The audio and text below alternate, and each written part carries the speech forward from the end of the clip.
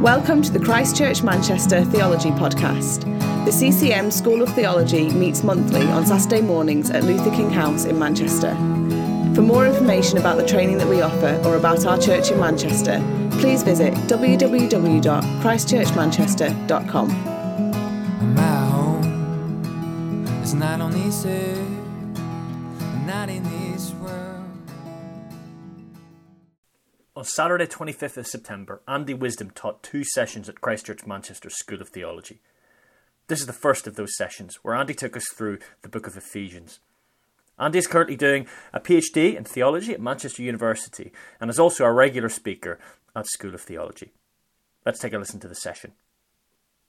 Great, thank you so much, Andy B. Hi everyone, it is great to be with you this morning. My name's Andy. I live in Manchester. Until very recently, I was one of the leaders at Christ Church Manchester at the Fallowfield site, the student-heavy site. And my wife and myself stepped down from that leadership position just so that I could focus on the other thing I do, which is completing a PhD in New Testament studies. So I'm based in the Centre for Biblical Studies at the University of Manchester. Sorry, Andy, can I just interrupt you?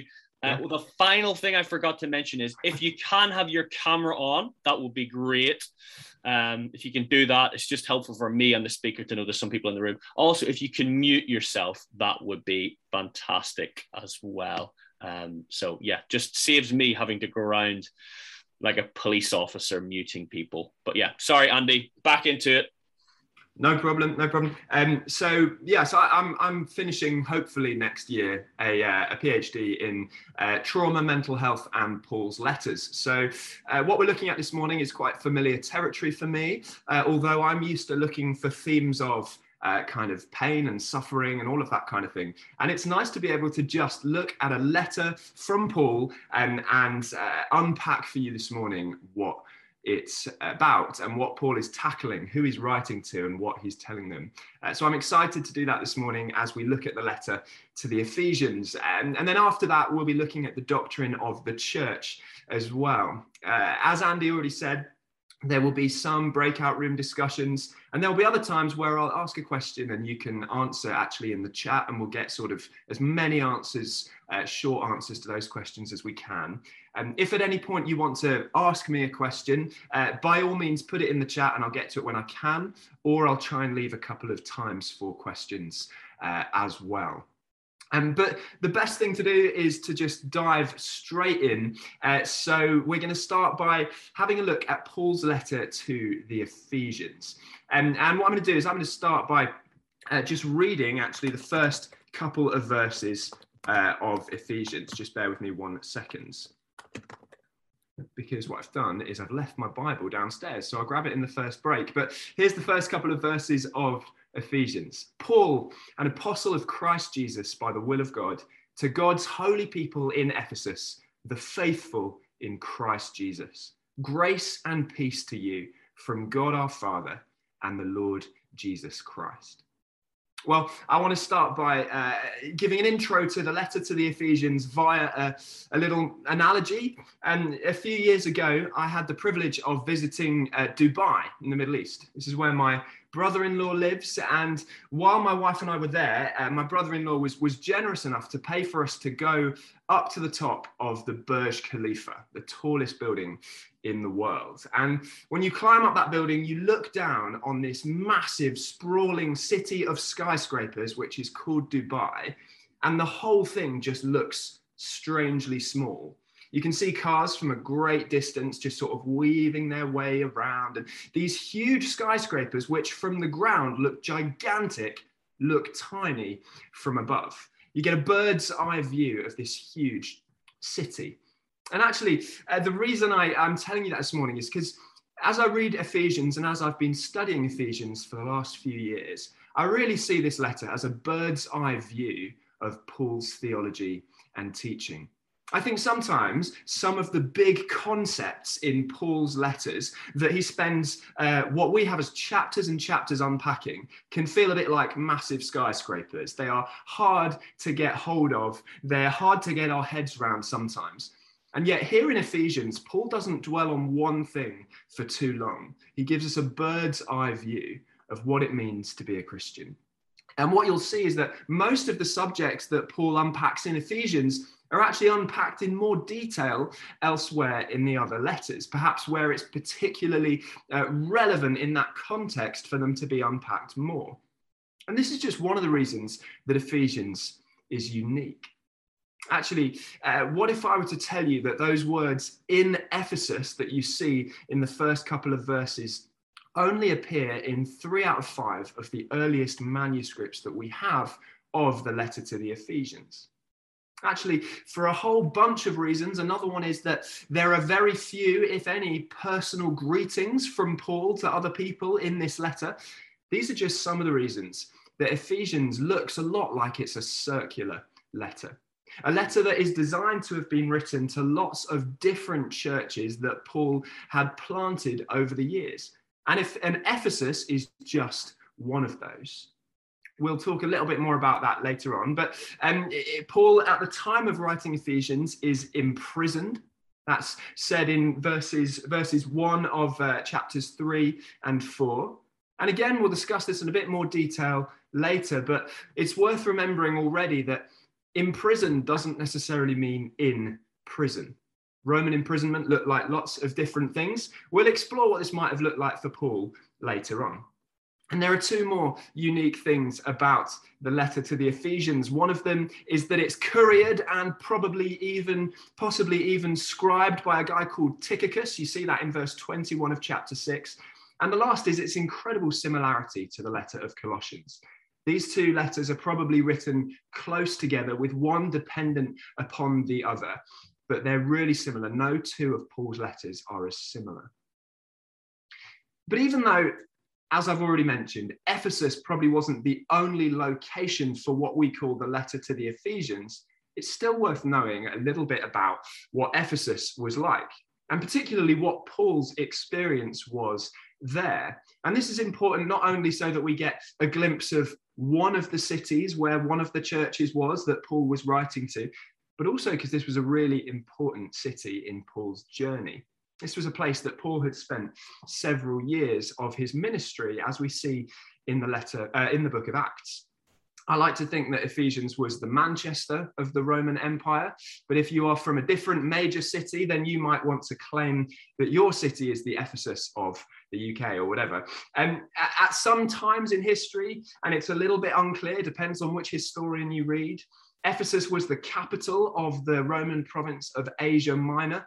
At different times, Pergamum and Smyrna, 2 churches that also appear briefly in the New Testament, were the capital as well. But Ephesus was a key trade center of Asia Minor. So maybe it's more accurate to say that it was the Liverpool or the Southampton of Asia Minor, but it was a very important trade port, meaning it was wealthy and it was a popular place for people to live and move, particularly if they had businesses, if they were merchants or anything like that. It was a big, bustling city with a population that was constantly growing. And at the time that Paul visited there was anywhere between 200,000 and 400,000 people, a big city for this time in history. It was primarily comprised of Greeks with a substantial Jewish population as well. And if Ephesus had one landmark that if you were a tourist visiting Ephesus, you just had to go and see, then it was the Temple of Artemis. The Temple of Artemis was gigantic, and the historian Strabo even considered it one of the 7 wonders of the ancient world. It was also an important location, of course, in Christian history. Not only was this one of the churches that Paul founded, and a time that Paul spent several years of his ministry, but also slightly later in history, in the 5th century AD, 2 major church councils were held at Ephesus, discussing actually the veneration of Mary in Christianity, which was potentially born out of Ephesus's history of veneration of Artemis. And so this needed to be discussed in this massive city. And there exist extensive remains of ancient church buildings from the same period. I'm actually going to screen share a picture for you just quickly to show you that there's loads of excavation that's been done at Ephesus, which is in modern day Turkey. And you can see some stuff in really amazing detail. I wonder if you'll be able to see this. I need to allow Zoom to share my screen. Apologies. Do you know what? I will share that later on because this is my first time using Zoom on this laptop, so it will just be a faff. I'll share that later on. So in Acts 19, Paul spends 2.5 to 3.5 years in Ephesus, which is an amount of time you can't really capture in one chapter of Acts, or these little snippets that you get in Paul's letters about what his time in Ephesus was like. But what we do understand is that Paul built very important relationships there. Acts is relatively silent on Paul's first year in the city. But in the second year, a riot breaks out and Paul is forced to leave. Now, I think about the timeline, that's probably either in the 2.5 year or the 3.5 year. It's towards the end of this long period Paul spends there. And at the beginning of 2 Corinthians, Paul mentions a terrible, terrible time in the province of Asia, a time that left him fearing for his life. And for that reason, along with a bunch of others that we won't go into right now, it's believed quite popularly that Paul spent some time imprisoned in Ephesus, probably during the first year he was there. And after he left, though, Paul remembered Ephesus surprisingly fondly, meaning that he had some fantastic memories there as well, spending time with the church. And in Acts 20, verse 16, we see that Paul decides to meet the Ephesian elders at Miletus instead of in Ephesus, probably because this was still, as well as it being a location Paul was very fond of, it was potentially dangerous for him to travel back there. Priscilla and Aquila, some of Paul's companions, are probably founding members of the church at Ephesus, as it says in Acts 18, verse 19. But by the time the letter was written, assuming that it was written from Rome, and I'm getting slightly ahead of myself, they had moved on. They'd moved back to Rome, as we see in the letter of the Romans. One more point of interest about the letter to Ephesians before we get into the content is that the sentences in this letter are gigantic. I have a fascination with the Greek language. In fact, I am going to start teaching Greek next year to undergrads at the University of Manchester. So I find this stuff really interesting, but in case you do as well, it's interesting to compare Galatians to Ephesians. In Ephesians, there are 2,422 words in 64 sentences, whereas in Galatians, there are roughly the same number of words in 102 sentences. So these sentences in Ephesians are remarkably thought out. They're elaborate. Paul is making effort in the way he writes to these multiple churches.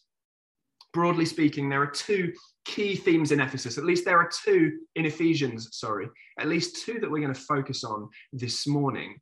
And this is a generalization. And I'm sure that if you read the book of Ephesus, something else would jump out to you as a key theme. But the 2 that we're going to think about, which roughly divide the letter in half, are unity. What does the pretty much new Christ-loving church actually look like? And how does it function as one? And maturity. What does it look like to be a countercultural Christian living in Paul's time? And of course, these 2 themes of unity and maturity are as relevant to us today as the church in the 21st century as they were to the Ephesians and all of the other recipients of this letter in the first century. And all of these themes, these ideas are filtered through different articulations of how the gospel works, how it affects the church as a whole, and how it affects individual Christians. Well, we're going to explore these 2 themes of unity and maturity in more detail as we go forward. And we're going to start, of course, with unity. I wonder if you want to get your typing hands ready and go for the chat in answering this question. But let's get some thoughts on this. What does unity in the church mean to you? I'll just give you a moment to answer that question in the chat. What does unity in the church mean to you? Brilliant. I'm going to read these out as they come in as well. A common goal to glorify God, family and community being one people, getting along with each other. People are more important than opinions. Yeah, it's great. Feel free to continue answering that question. People pulling together for each other, churches working together no matter the style of how they hold church. So cross-church unity, preferring one another. And it doesn't mean uniformity. We should celebrate our differences as long as we are all serving Christ together? Well, please feel free to continue answering that question, but that's great. So lots of slightly differing but equally valid thoughts on what unity means in the church. It's clear to see that this isn't a question that can be answered in one sentence, and Paul doesn't answer it in one sentence. In fact, the first 3 chapters in Ephesians all carry through them a theme of unity. The second half of the letter is a little bit more about maturity, but right in the middle, as we're going to see, the 2 themes converge quite beautifully. But we're going to start by having a look at Ephesians 1, verses 3 to 14. And if you have a Bible with you, I recommend just opening it to Ephesians and following through, because we are going to have a little look, at least, at pretty much every part of the letter. But what Paul begins with here is a typical Jewish prayer, actually, which is an interesting choice, bearing in mind he's writing to a primarily Gentile audience, but he's acknowledging his own Jewish roots and perhaps addressing the Jews and the Gentiles in the church. In fact, we know from slightly later on in the letter that that's one of the key points of unity that Paul wants to reinforce. But in this amazing prayer at the beginning, Paul attributes everything in God's salvation plan to Jesus Christ. Paul presents Christ as the vessel through which God has accomplished everything for his people. Now, there are some big claims about Jesus in the New Testament. John says that Jesus was there at creation, that in him, through him, all things were created. Paul says in Colossians that he is the image of the invisible God. But here, what Paul is saying is that God's entire plan for the redemption of mankind has come to its head in the person of Jesus Christ. Paul uses the word dia and in, dia, which means through, and en, which means in, so much in these first few verses to show that everything comes back to Jesus. The election of God's people, our adoption to be God's children, the gift of grace that God has given, redemption through blood, the forgiveness of sins, understanding what God's will is, the unity of all things under heaven and earth, salvation, the gift of the Holy Spirit, and the inheritance that's given to all of God's children. All of these things are fulfilled in the person of Jesus Christ. Whoever it was that said a moment ago that unity in the church had something to do with all of us preaching Christ together or following Christ together, worshipping Christ together, whatever your wording was, this is Paul's first point.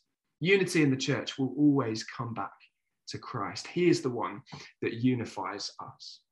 All of these things that I've just mentioned, this amazing list of the things Jesus fulfills, are initiated by God, fulfilled in Christ, and received by anyone who believes in him. It's a phenomenal prayer to meditate on. And actually, this is what I love about the letter to the Ephesians, is that it's a really easy letter to jump into for just a short excerpt, to read a few verses and think this is just incredible. Paul is preaching the gospel afresh to God's people.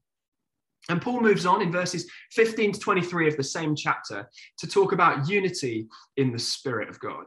We've had unity in Christ. Now we've got unity in the Spirit. And Paul continues in this prayer. He prays that God would give the Spirit to open our eyes. But to open our eyes to what? I grew up in a church where the only function of the Holy Spirit that was ever talked about was to open our eyes to understand the Bible a little bit better. Don't get me wrong, this is a wonderful function of the Holy Spirit. The Holy Spirit is the one who enables us to understand more of God, to lift our head, to see who God is, to hear God speaking to us through the words of Scripture. But actually here, Paul prays that God would give the Spirit to open our eyes to know hope and power. Paul describes the Holy Spirit as a deposit, which is one heck of a deposit, isn't it, when you think about it?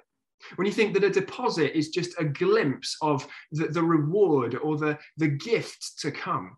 It's imagining that somebody gave you £1 million and then told you that that was just a little bit of what they were going to give you in the future. What an incredible choice of language. The comfort of the Holy Spirit that we can know. The help of the Holy Spirit, the great helper that we can know in our lives. The power of the Holy Spirit that we can know working through us is just a deposit. a deposit guaranteeing our inheritance, meaning that we have even more to hope for than we could imagine. God chose us before creation. Christ died to make us right with God. And it is by the Spirit that we cry, Abba, Father. Romans 8:15 and Galatians 4:6 is the reference there. But do you see how Paul is illustrating here by his mentions of the Father, Son, and Holy Spirit that God, as three in one, is at work in our salvation?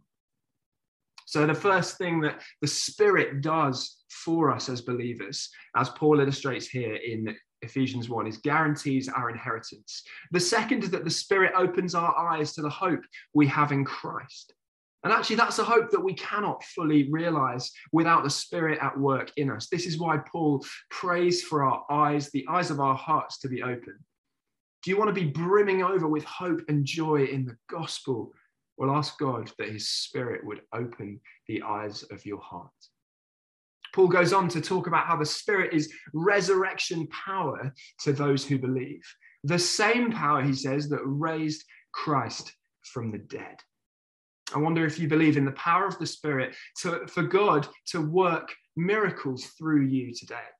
It's fascinating, isn't it? Because people believe different things about the way God works in the miraculous through us today. And yet I heard a great quote the other day. I heard somebody say, if you believe that God raised Jesus from the dead, you already believe in a miracle.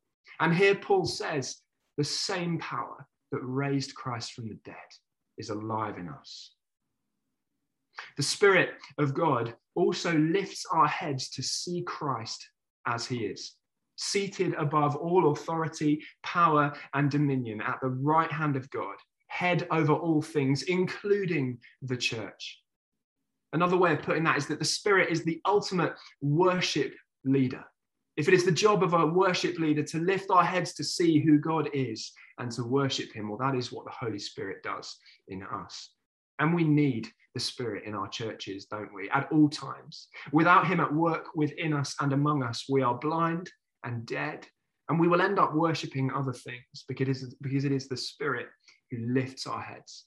And any church looking to the Spirit to open the eyes of their hearts to the reality of Jesus will breed unity within, because the Spirit unites us in the worship of God. Well, we've already reached chapter 2 of Ephesians. It's going to be a fairly swift journey through the letter, looking at all these topics that Paul, it would be unfair to say he touches upon them, because he definitely gives us a bit of detail, but he covers so many different things that we're really going to spend a bit of extra time on the things that are completely unique in Ephesians, which we'll get to in a little while. But here in the beginning of chapter 2, Paul talks about how we are united not only in Christ, not only in the Spirit, but also in our state of having been dead and now being alive. Paul uses this language of death and life, which, if you look throughout his letters, is really common language. And usually he's not talking about kind of physical death and physically being alive. He's talking about spiritual death, the state of being without Christ and without the hope of eternal life, and eschatological or spiritual life, eternal life, the hope we have in Christ. And here in verses 1 to 10 of chapter 2, Paul outlines the human condition in stark terms. And it's pretty simple.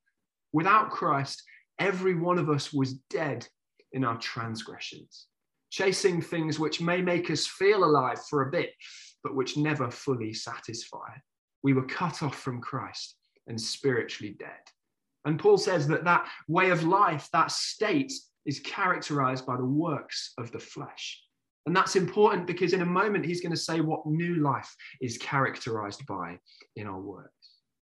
But now Paul says we are united in the life Christ has given us, no longer bound only to the works of the flesh, but freed to do the good works that Paul has prepared in advance.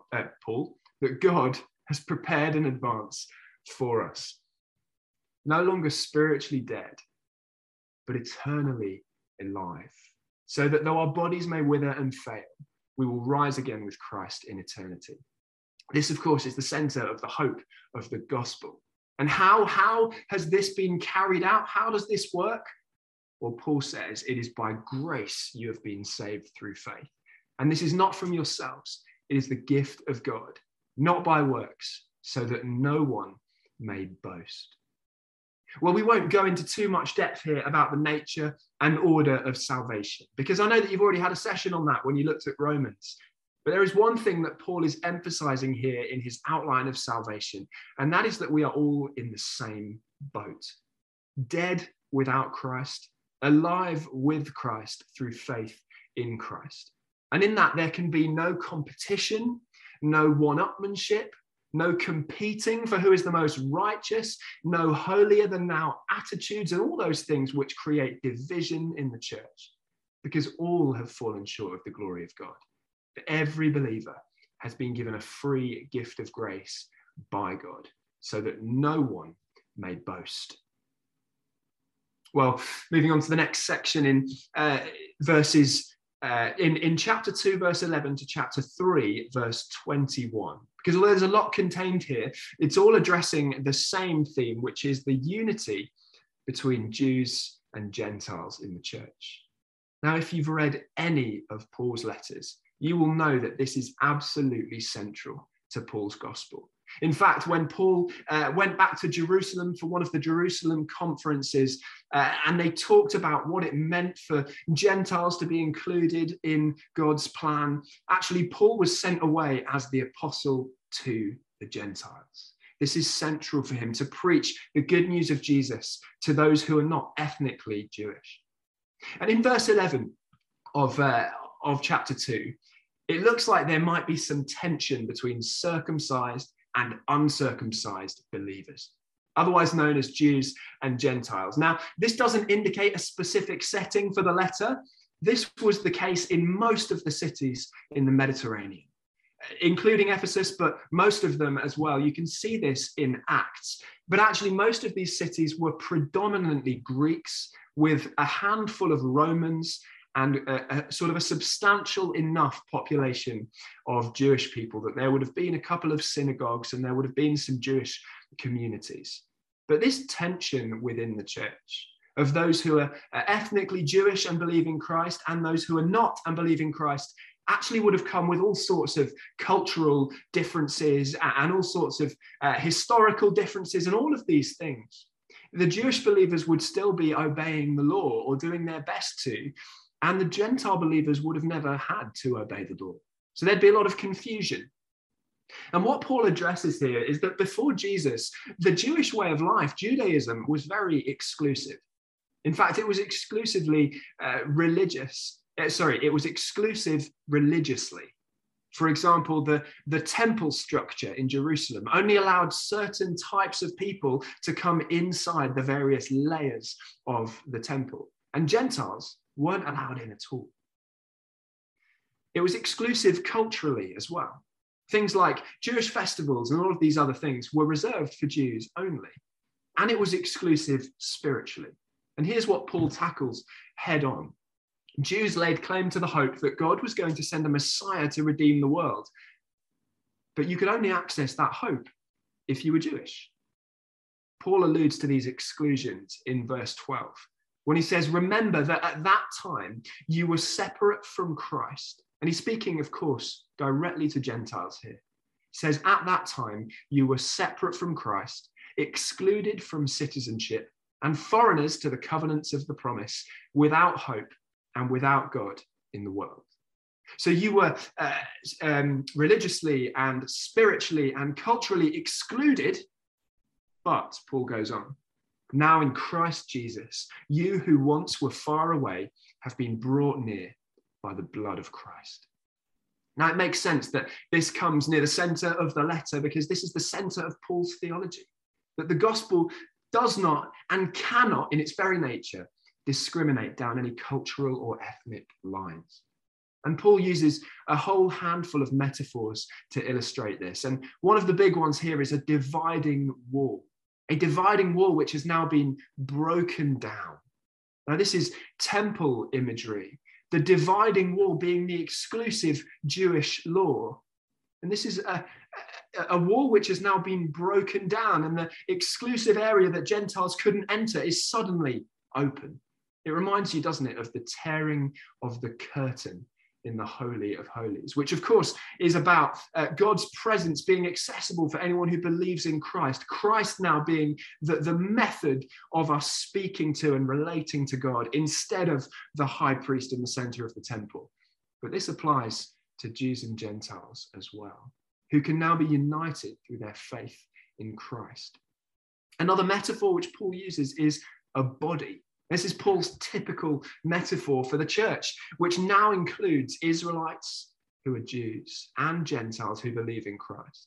And finally, another metaphor that Paul uses a little bit more subtly in this passage is a battle, because he talks about hostility between Jews and Gentiles, because of the division and the exclusion between the two, can now be put to rest because of the death of Christ, which brings peace. Speaking about the gift that God has given him to share the gospel, Paul says this mystery is that through the gospel, the Gentiles are heirs together with Israel, members together of one body, and sharers together in the promise in Christ Jesus. Well, this is good news for the church in Ephesus. And it's good news for anybody of us today who doesn't identify, who isn't ethnically Jewish, because God has included those who are not descended from Jacob in his salvation plan. Paul ends this section, or what we see as chapter 3. There were no chapters in the original letters, by the way, but at the end of chapter 3, Paul ends this section with, if I had to pick a favorite part of Ephesians, this would be up there, because Paul just interrupts himself. He finishes this explanation of what the gospel is and what it means for Jews and Gentiles and the unity between the two groups. And then he just goes, and now I'm going to pray. And he goes into this incredible prayer of praise. I love how unashamed he is to interrupt himself with this. Have you ever been writing a letter or writing an email and just felt the need to pray in the middle of it? That's what happens. And Paul is good enough to include his prayer in the letter. He says, for this reason, as in because of the fact that God has included the Gentiles in his sovereign salvation plan. He says, for this reason, I kneel before the Father. And then Paul prays this incredible prayer, which focuses on God's immense power. And he uses 3 Greek words very close together. He uses dunamai, which means to have power, dunamis, which means power, and energeo, which means to work powerfully. He focuses on the immense power of the God who is bringing different groups together for the sake of his glory in his church. And then Paul ends this section of the letter in a similar way to how he started, asking God to bestow power upon believers by his Spirit. And this shows us that Paul is concluding this half of the letter. He says, now to him who is able to do immeasurably more than all we ask or imagine, according to his power that is at work within us, to him be glory in the church and in Christ Jesus throughout all generations, forever and ever. And whenever I read that, I just want to join Paul in saying, Amen. It's incredible that Paul can just interrupt himself in prayer in the middle of a letter, and it just illustrates his own complete joy at the gospel and what it is achieving in the church. Well, it's time for us to have a discussion in breakout rooms. So I'm going to give you a question, and that question is this. According to the first 3 chapters of Ephesians, what do you see as Paul's vision for the church? Just bear in mind that this letter is probably going to several different congregations, and it's illustrating what Paul believes God is doing in the church. I'll ask that question one more time. According to the first 3 chapters of Ephesians, what is Paul's vision for the church? I'll let you discuss that for 10 minutes in breakout rooms. Then we'll come back and have a little bit of feedback. Okay. I'd love to hear about some of the stuff you came up with in your breakout rooms about Paul's vision for the church. So I didn't tell you to do this to kind of choose a spokesperson, but just by all means, just jump in. Would anybody be up for sharing what their group talked about and came up with? Yeah, I can share. To me, it felt we just got started and then it was already 10 minutes. It was great. I think we had several ideas. One is is that we understand each other. If the Holy Spirit helps us to understand each other, that ultimately brings that about, and that is a catalyst for unity. Also we kind of shared a bit about our experience in different churches and how there's like authority structures, and we don't always like everything the authority structures say, but and then what we're looking for is when Jesus, it says in 1:23, everything is placed under the authority of Jesus, and once that happens, then the unity is brought about. That's the short version. Yeah, it's great. Thank you. We'll give you a little longer in groups next time. It's good to hear that you had more to talk about than you could fit in. Yeah, I like the focus on the Spirit, and I also the idea that unity is something we may always strive for, but may never reach until Jesus returns. And actually, I think it'll be similar with maturity when we talk about that later on. So that's great. Thanks, Will. Anyone else? What's Paul's vision for the church?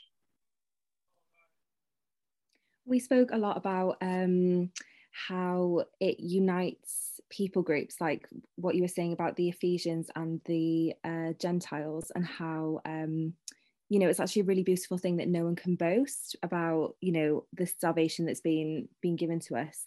And that's really applicable, I guess, to churches now when we're sharing the gospel with our friends, or like new people are joining or whatever. This is a gospel message for everyone. It doesn't matter who you are or where you're from. Everyone, is welcome in the family, and through the grace that we've been shown, like we're all united and have been, I guess, treated the same by Jesus. We're all on that like level playing field, as you were saying. Yeah, awesome. Thanks, Anna. It's great. Yeah, I love the just reminds me of the verse from that song. I will not boast in anything, no gifts, no power, no wisdom, but I will boast in Jesus Christ, my death and resurrection. I love the focus on no one may boast, but actually to say Jesus is great is the only boast that we can do. And it's a uniting boast, isn't it? I had to double take there, Anna, for about a minute. I was like, where's that voice coming from? Where's the voice coming from? There's a voice. Is this? So yeah, it took a while to figure out where it was coming from. But yeah, thanks, Anna. And Andy kind of responds to the theology stuff, and I just respond to the random stuff. I think that's how it goes, really. That's the way it rolls with us. Sorry. Right. Maybe one more person want to share what their group spoke about, and then we'll move on. In our group, it was looking through from 1 to 3. It's about our focus being on Christ, and throughout, even with the prayers and everything that Paul prayed, that our eyes will be enlightened, to what Christ has done for us, and also that being united in Christ is not an exclusive club, but it's very inclusive and open. So when we're sharing with others, it's the point of sharing with others is bringing them to that unity in Christ and opening their eyes to see what God has really, what Jesus did for us. So because then even with all the prayers throughout that Paul is praying, is that our eyes will be enlightened, that we will see, what Jesus did for us, and the power that we have is the same that raised him from the dead. So it's just all that focus being on Jesus. Yeah, thanks so much, Christiana. That's brilliant. Yeah, it's incredible. I think it sounds like one of the things you were saying is that one of the things that the Spirit opens our eyes to, the eyes of our hearts, is that this isn't about keeping people out but bringing people in, and I think that's brilliant, and that's definitely what Paul is thinking about with regards to Gentiles, but of course for us it can mean all sorts of different things into the unity of Christ. Fantastic.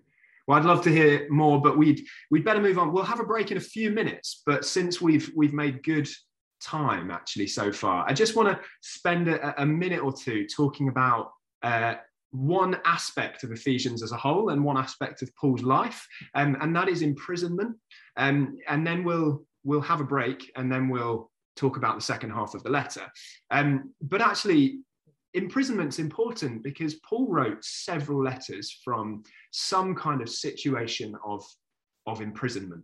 And I use that word, even though it's longer than prison, and because Roman imprisonment was a really complicated thing. And when Paul says, I am in chains or I am a prisoner, it actually could mean a whole host of different things. And understanding a little bit of that helps us to understand a bit of what Paul is going through. In verse 1 of chapter 3, he says, I, Paul, the prisoner of Christ Jesus, for the sake of you Gentiles. And in chapter 4, verse 1, Paul says, as a prisoner for the Lord, then, I urge you to live a life worthy of the calling you've received. That's just really interesting, the way Paul uses his imprisonment as an authority marker. Because this is completely and utterly countercultural, because prison or imprisonment in the Roman Empire brought shame. That was the general sort of societal impact of imprisonment, is that you were put to shame by the fact that you didn't have your freedom anymore. Usually people would lose their wealth and their finances if they were imprisoned, because they'd have to use all their money on legal fees, or it'd just be taken away. They'd lose relationships, they'd lose friends. It was not a good position to be in. And yet the way Paul talks about it is always turning that on its head. In chapter 4, verse 1, when he says, as a prisoner for the Lord, I urge you, he's saying, look, I'm suffering for the gospel. And on that basis, I want to urge you to give all you have for the gospel. It's incredible. And Paul says, and the way he describes himself is important as well. He doesn't say, I'm a prisoner of Rome, or I'm a prisoner of the authorities in Ephesus. I'm a prisoner of whoever. I'm a prisoner of Felix, if he was in Caesarea, or I'm a prisoner of whoever. He says, I'm a prisoner of Christ Jesus. He will not allow himself to be subjugated to anybody else. He is a prisoner of Christ. And I just think that's fascinating. With regards to the type of prison or imprisonment Paul could be enduring, well, it could be anything really, from the worst of the worst, kind of the innermost cell of a dedicated prison building, which is called a desmoterion in Greek, and that's what happens to Paul in Philippians. So the innermost, darkest, crowded, smelly part of the center of a prison.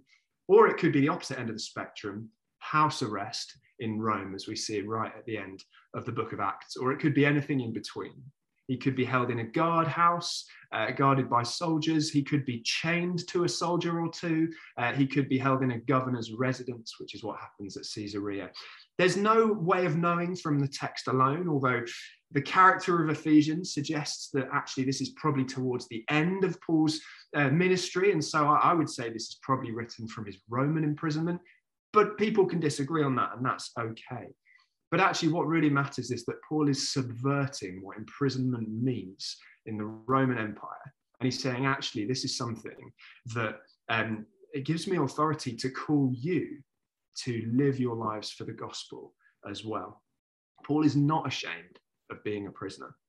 I just wanted to mention that because when we're reading one of Paul's imprisonment letters, which is Ephesians and Philemon and Philippians and Colossians, and also 2 Timothy is written from an imprisonment as well. It's important to remember the situation from which Paul is writing. There's a point in one of the letters where Paul says, look how large the letters are I write with my own hand. And it might be because his hands are in chains. These things are worth remembering as Paul is writing. He's not in a triumphant position, sitting in a palace, the guest of a king. No, he's imprisoned. Anyway, I just wanted to mention that before we move on to the second half of the letter. But before we do that, this seems like a good point for a break. So please do top up your tea and coffee supplies, and we'll come together in as many minutes as Andy B tells us. Okay. So hi, everyone. Hope you are sufficiently full of tea and coffee now. So Andy's just screen sharing an image, which I was going to share earlier, which is it's an image of actually a modern day part of Ephesus. So Ephesus is in modern day Turkey. It was in the province of Asia Minor, the Roman Empire. And this is an uncovered theatre, gigantic theatre, which has been uncovered through kind of excavations and archaeology. And it's incredible. If you read the account in the book of Acts, you'll see that this theatre or a big theatre in Ephesus is mentioned. And actually, this is probably the one. So it's incredible for us to get a glimpse of Paul's Ephesus. I would love to go and visit all of these places one day, but someone's going to need to pay for that. So we'll see. We'll see whether one day somebody will pay me to go and do a research trip of some kind. But thanks for that, Andy. Do we know like how much that's seated? I mean, that theatre, that looks like a modern day football stadium in terms of like size. I mean, that is. Yeah, I don't know, but I'm sure you can find out. And I'm wasting your time here a little bit, Andy, but I did hear something. I don't know if you know about this, that the way the theatre is shaped in terms of like sound, that actually you don't actually need a microphone and you can project and you can hear through most of the theatre, just the way it's like, yeah. I don't know.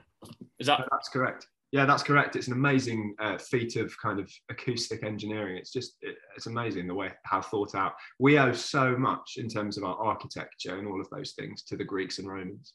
Wow. Who needs microphones when you have, that kind of architecture? Anyway, I'm going to be quiet. I'm gone. I'll let Andy actually impart some useful stuff, right?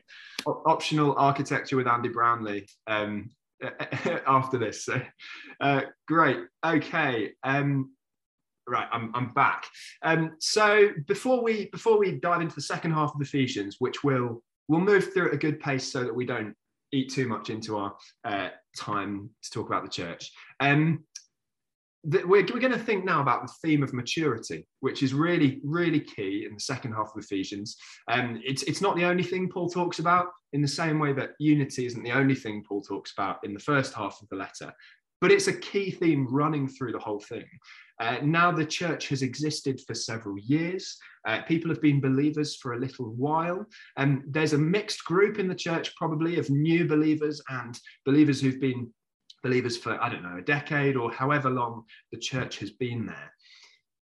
What does it look like to be on a journey towards maturity as a believer in Jesus? That's something Paul is really interested in, both kind of collectively as the church community and individually.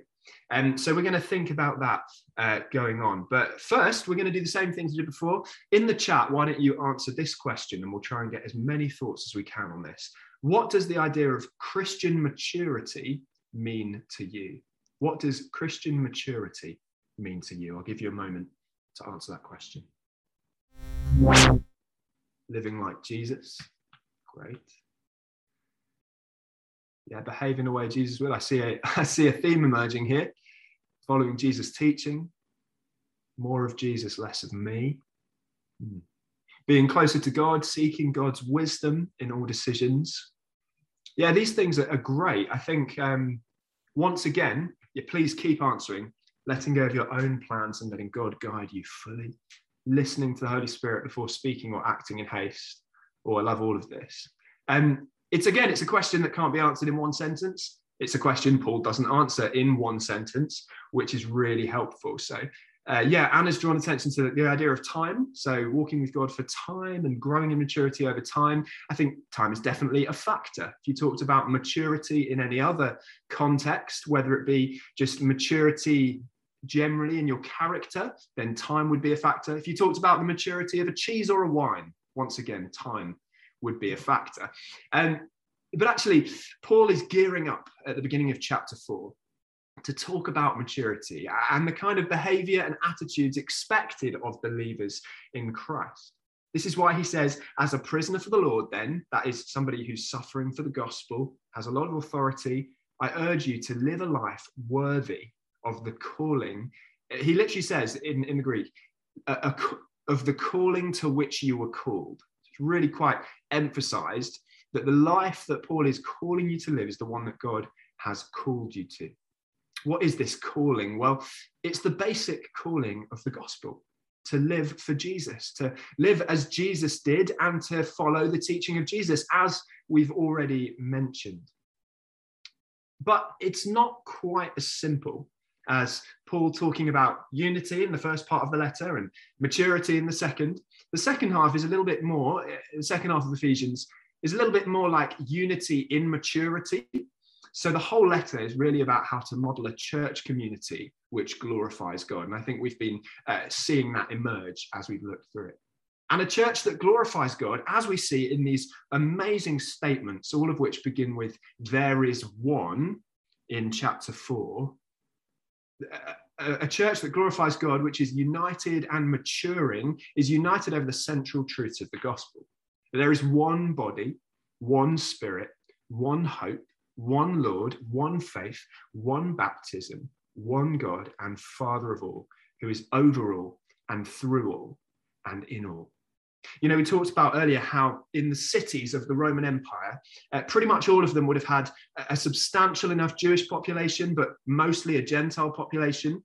The same is true that the majority of these cities would have a predominant culture of worshipping lots of different gods, so pluralistic worship of either Greek or Roman or a combination of the two gods. And what was a tendency in some of these areas, and again, you see this emerge a little bit in some of the stories in Acts of Paul's missionary journeys. Sometimes people in these cities would be happy to incorporate God or incorporate Jesus as one of the gods that they would pay worship to. And what Paul's trying to do here is tackle that and say, no, there is one God. And there is one community of his worshippers. And those people are one body, and they are united by one spirit. You are called to one hope, to worship one Lord, or the Greek word for Lord also means master, united in one faith and incorporated through one baptism. One God and Father of all, who is over all and through all and in all. If you wanted to boil down Paul's message against pluralistic worship and towards monotheistic worship of the one God, this would be where you would go. Paul goes on to talk about some of the differences that you find in the church. And I think that's why Paul roots it all in oneness. You know, we are all one, but then he goes on to discuss some of the differences that we'll find in our church communities. As he unpacks in 1 Corinthians 12 to 14 and Romans 12 in a bit more detail, Paul says here, quite briefly in Ephesians 4, that God gives different gifts to different people in the church to build up the church. Now, we all know this, don't we? If we've been part of a church for some time, we know that people have different skills and different things that we might call spiritual gifts. Some people might be really gifted in preaching, for example, and teaching. Some people might be really gifted evangelists. Some people might have a gift for prophecy, of sharing what God is saying with the church and its members. Actually, there are all sorts of gifts. Someone might have a real gift for hospitality, and someone else might have a real gift for kindness or showing mercy. These are gifts that are brought to the fore in Romans 12, particularly. But every one of these gifts, Paul says, is an undeserved gift of grace. In Greek, a gift is called a charis or a charisma, okay, which is where we get our word charismatic. And Paul mentions here in Ephesians 5 particular types of gifted people. People who are actually really important for a church to thrive. So these are apostles who are gifted at carrying vision, taking the gospel to new places. Of course, there are different interpretations of what these words mean exactly. I'm just giving you one. Prophets, gifted in hearing from God and sharing his message with the church. Evangelists, gifted particularly at sharing the gospel with unbelievers. Pastors, and the Greek word for that is literally shepherds, gifted at compassionately caring for the flock. And teachers, gifted at stewarding God's word and teaching the church accordingly. And the purpose of these gifts, as is the purpose of any gift from God to his people, is to equip his people for works of service so that the body of Christ may be built up. And actually, I think the reason that Paul is talking about this, and he spends so much time across his letters discussing the gifts of the Spirit, is that they can easily be a point that leads to division in the church, or jealousy, or comparison, all of which are divisive, which are the enemy of unity. And Paul is saying that actually accepting the fact that God gives different gifts to different members of his church without favoritism and for the sake of the church's growth as a whole is a sign of maturity in the church. I think of when I was a child, and if my brother was given a gift that I didn't get, I would be very jealous. I'd say things like, it's not fair, or why can't I have one of those?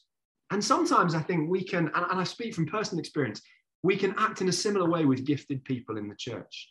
Maybe we don't articulate it, but maybe we think to ourselves, man, I wish I had that gift. I wish I was like that person.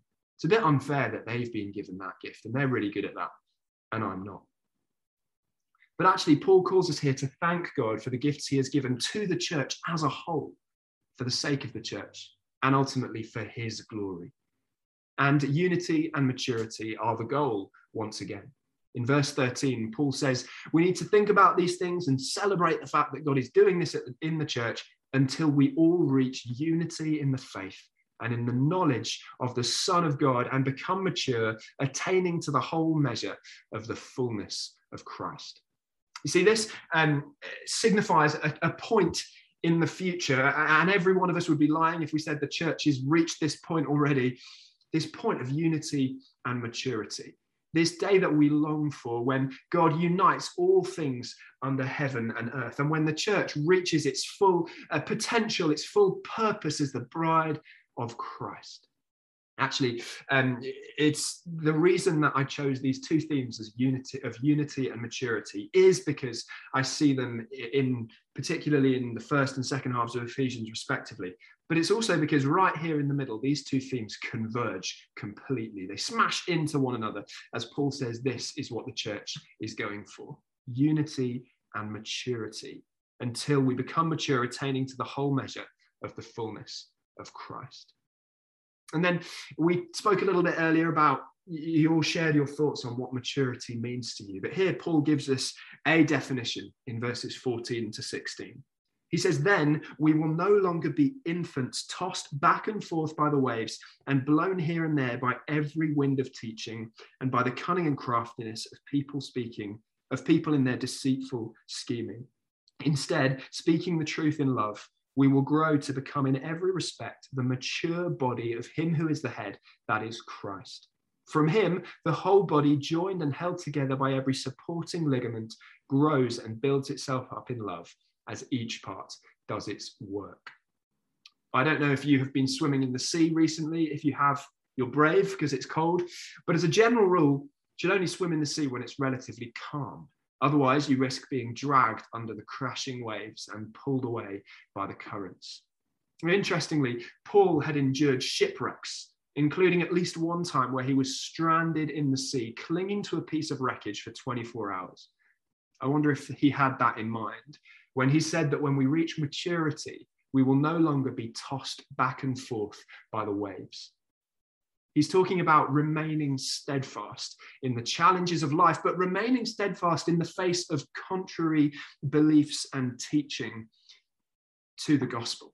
He's talking about being steadfast in the gospel. That's the kind of maturity Paul is referring to here. But of course, in order to strive towards this kind of maturity, where we are no longer blown this way and that by the different things we hear, by the different things that influence us, well, we need Christ, our head, and we need one another, and we need to work together. And that's why Paul describes the body as every supporting ligament grows and builds itself up in love as each part does its work. The body of Christ, with Christ at its head, working together, striving towards maturity. That's Paul's vision for the church. And standard practice for Paul, as we move on into chapter 4, the second half of chapter 4 and the first half of chapter 5. Standard practice for Paul in a lot of his letters is to have kind of a gospel presentation in the first half and then an explanation of how this impacts our daily lives in the second. Sometimes people call that the ethical section. This is true of 1 Thessalonians, Galatians, Ephesians, Colossians, and Philippians. Kind of, here's the gospel, and here's how you should act in response. But here it's all tied up in this idea of becoming mature. In chapter 4, verses 17 to 32, Paul speaks about the kind of behaviors that he wants us to distance ourselves from. When he mentions Gentiles in this context, he says, no longer live as the Gentiles do. He clearly means unbelieving Gentiles, people who have not yet come to faith in Christ. And Paul describes that kind of behavior as ignorant. So I think it's really interesting. It's a harsh word to describe the kind of behavior that we exhibit when we aren't following Christ, but it's also understanding, because it shows that they just don't understand what they're doing. It reminds me of what Christ said on the cross: Father, forgive them, for they don't know what they're doing. But Paul encourages believers, many of whom, of course, are Gentiles, to put off the old self and put on the new self. Even though we've been made alive in Christ, Paul is identifying here, we can't be passive about that. You know, I've been made alive in Christ, and that's great. Now I'll just get on with my life as normal. But actually, when we do that, we end up slipping back into our old way of life. Or we begin to follow and be influenced by the culture around us more than by the truths of Scripture. Actually, Paul is encouraging us to actively clothe ourselves with the new self that Christ has given us. We're instructed to flee from behaviors and attitudes like bitterness, rage, anger, brawling, and slander, along with every form of malice. Rather, we should be kind and forgiving to one another, following Christ's example. Now, we know it kind of goes without saying that we're to avoid these things that cause bitterness and division within the church and pursue that which brings unity. The whole point, of course, being to glorify Christ. It's worth mentioning, and the same can be said of the works of the flesh and the fruit of the Spirit in Galatians 5, which is a similar passage. Paul is leaning towards behavior which brings the church together in worship. At the beginning of chapter 5, he goes on in what can seem a little bit like a strange turn, but he talks specifically about sexual immorality, greed, and idolatry. But actually, when we think about where this letter was going to, Ephesus and similar cities in the empire, and when we think about the fact that in verses 1 and 2, Paul has said this: follow God's example and live a life of love, well, we know that actually it would be easy for that to be misinterpreted. You know, what Paul does in the next few verses, he says, but among you there must not be any hint of sexual immorality or any kind of impurity or of greed. And the reason is that Paul's trying to say, look, love isn't the same as lust. Love isn't outworked in the kind of lustful parties and all these things that would be going on in these cities of the Roman Empire. Ephesus is a fantastic example because the cult of Artemis was a very sexual cult. There would have been statues and shrines everywhere, and the wealthy would have had shrines of their own, which means that there was plenty of greed and idolatry as well. This was true of most of the major cities of the empire. But what we have to remember is that the moment they walked out of their front doors, Christians living in these cities would have to confront all of these temptations. Their families might still be worshipping in the ways of the cult of Artemis or something like that.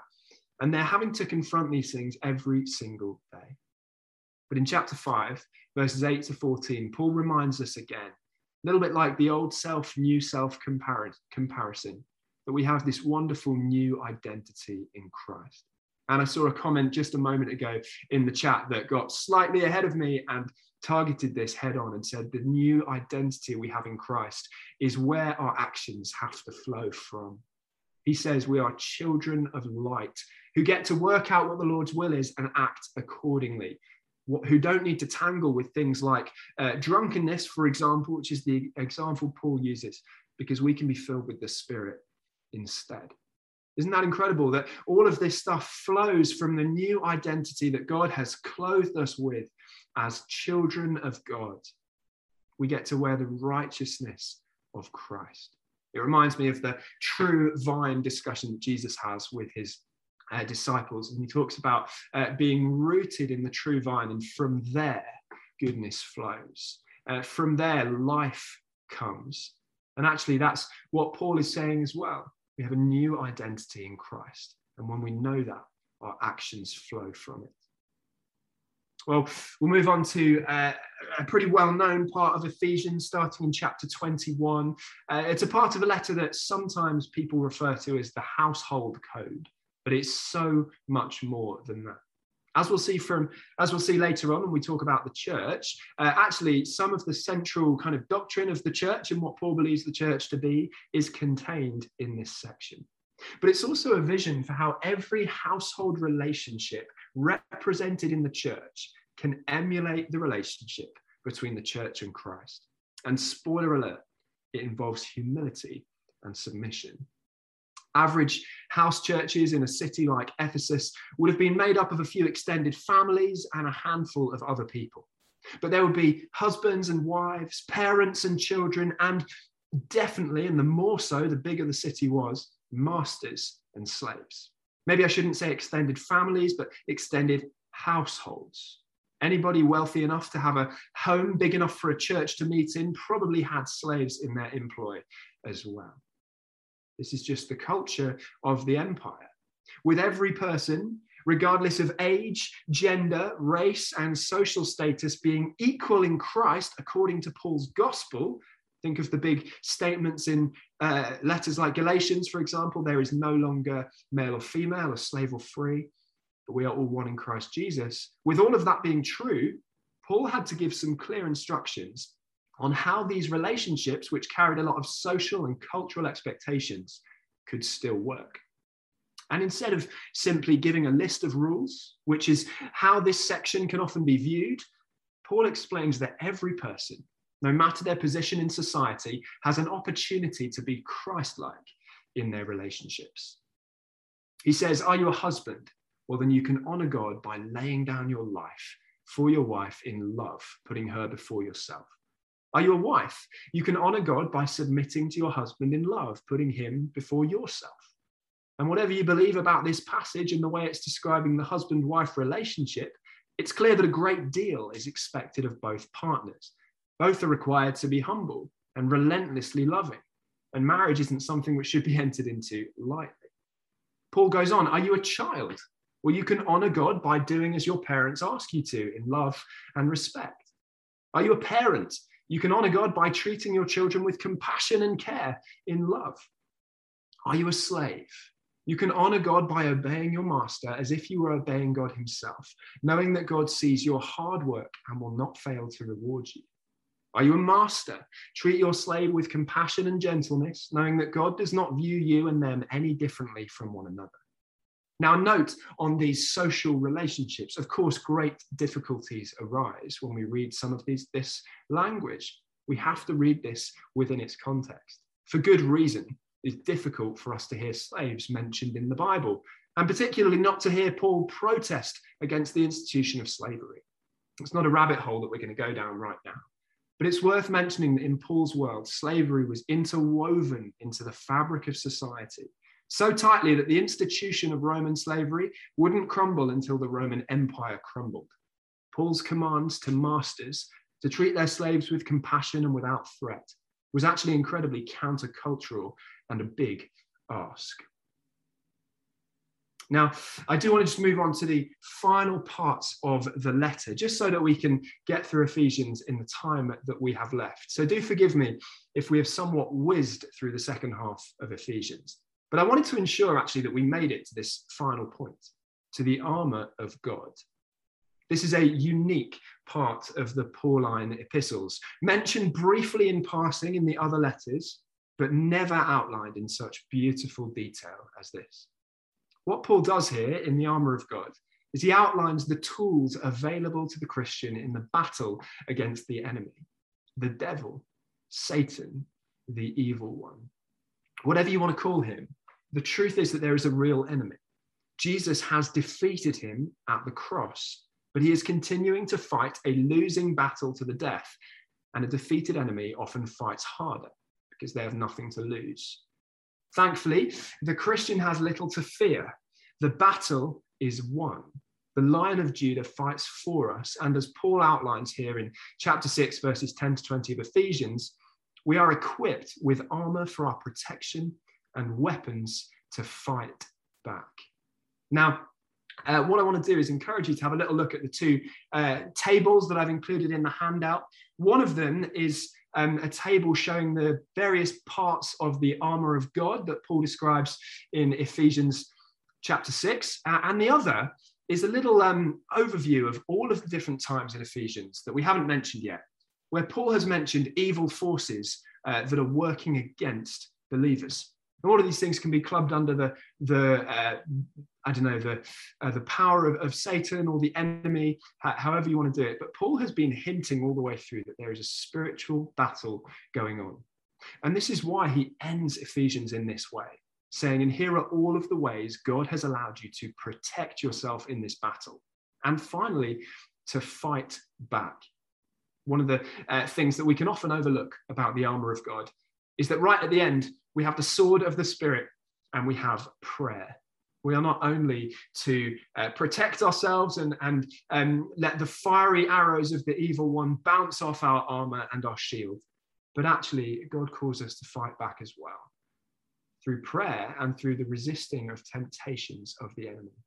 I've given you a quote in the handout from Matthew Henry as well, simply because I was reading his commentary on the entire Bible, and the way he spoke about the individual components of the armor of truth was incredible. I loved it. I encourage you to read that in your own time. But we're going to finish our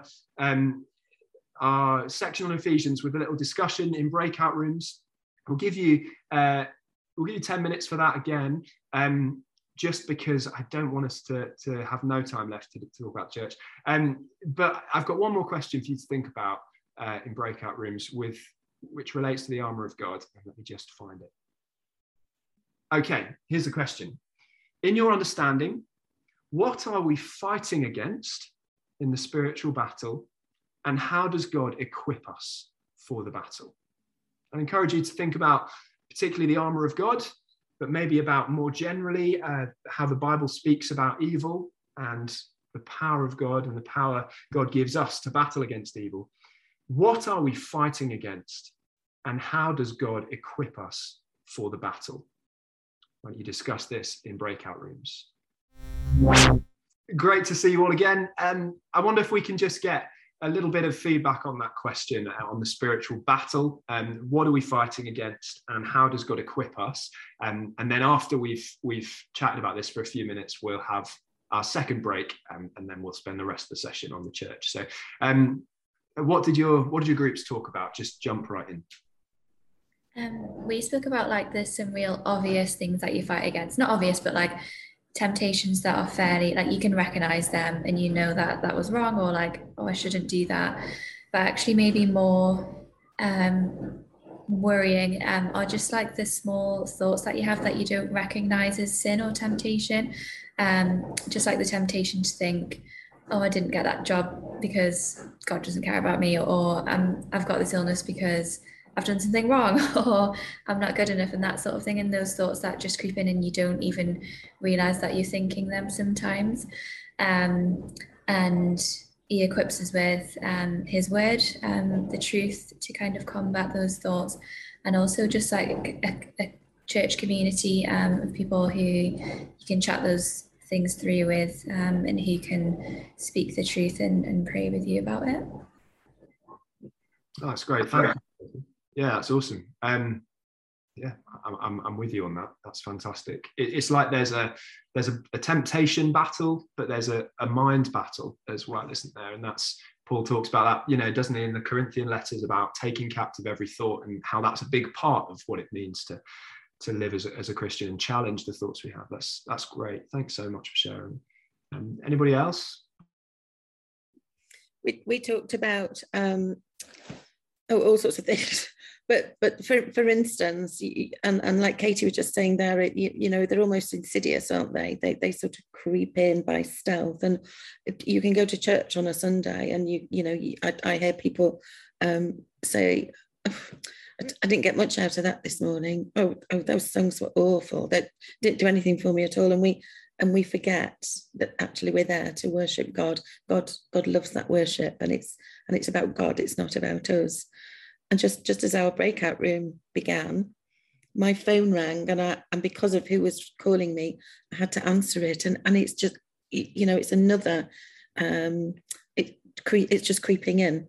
It's awful, but that's how it works. Yeah, thanks so much. It's great to hear you kind of talk about the everyday the everyday nature of this battle that's going on. I think sometimes we can over spiritualize this idea of the spiritual battle and think, you know, Paul's talking about times where we need to gather in groups of hundreds and all pray at the same time.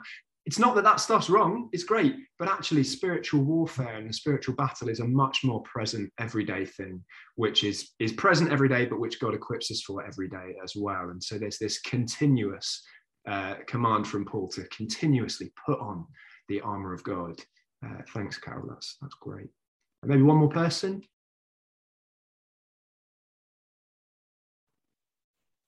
That is absolutely fine. We'll what we'll do is we'll take our second break there. We'll have 10 minutes this time. Come back together at 11:10, and then we'll do the session on the church the whole way through.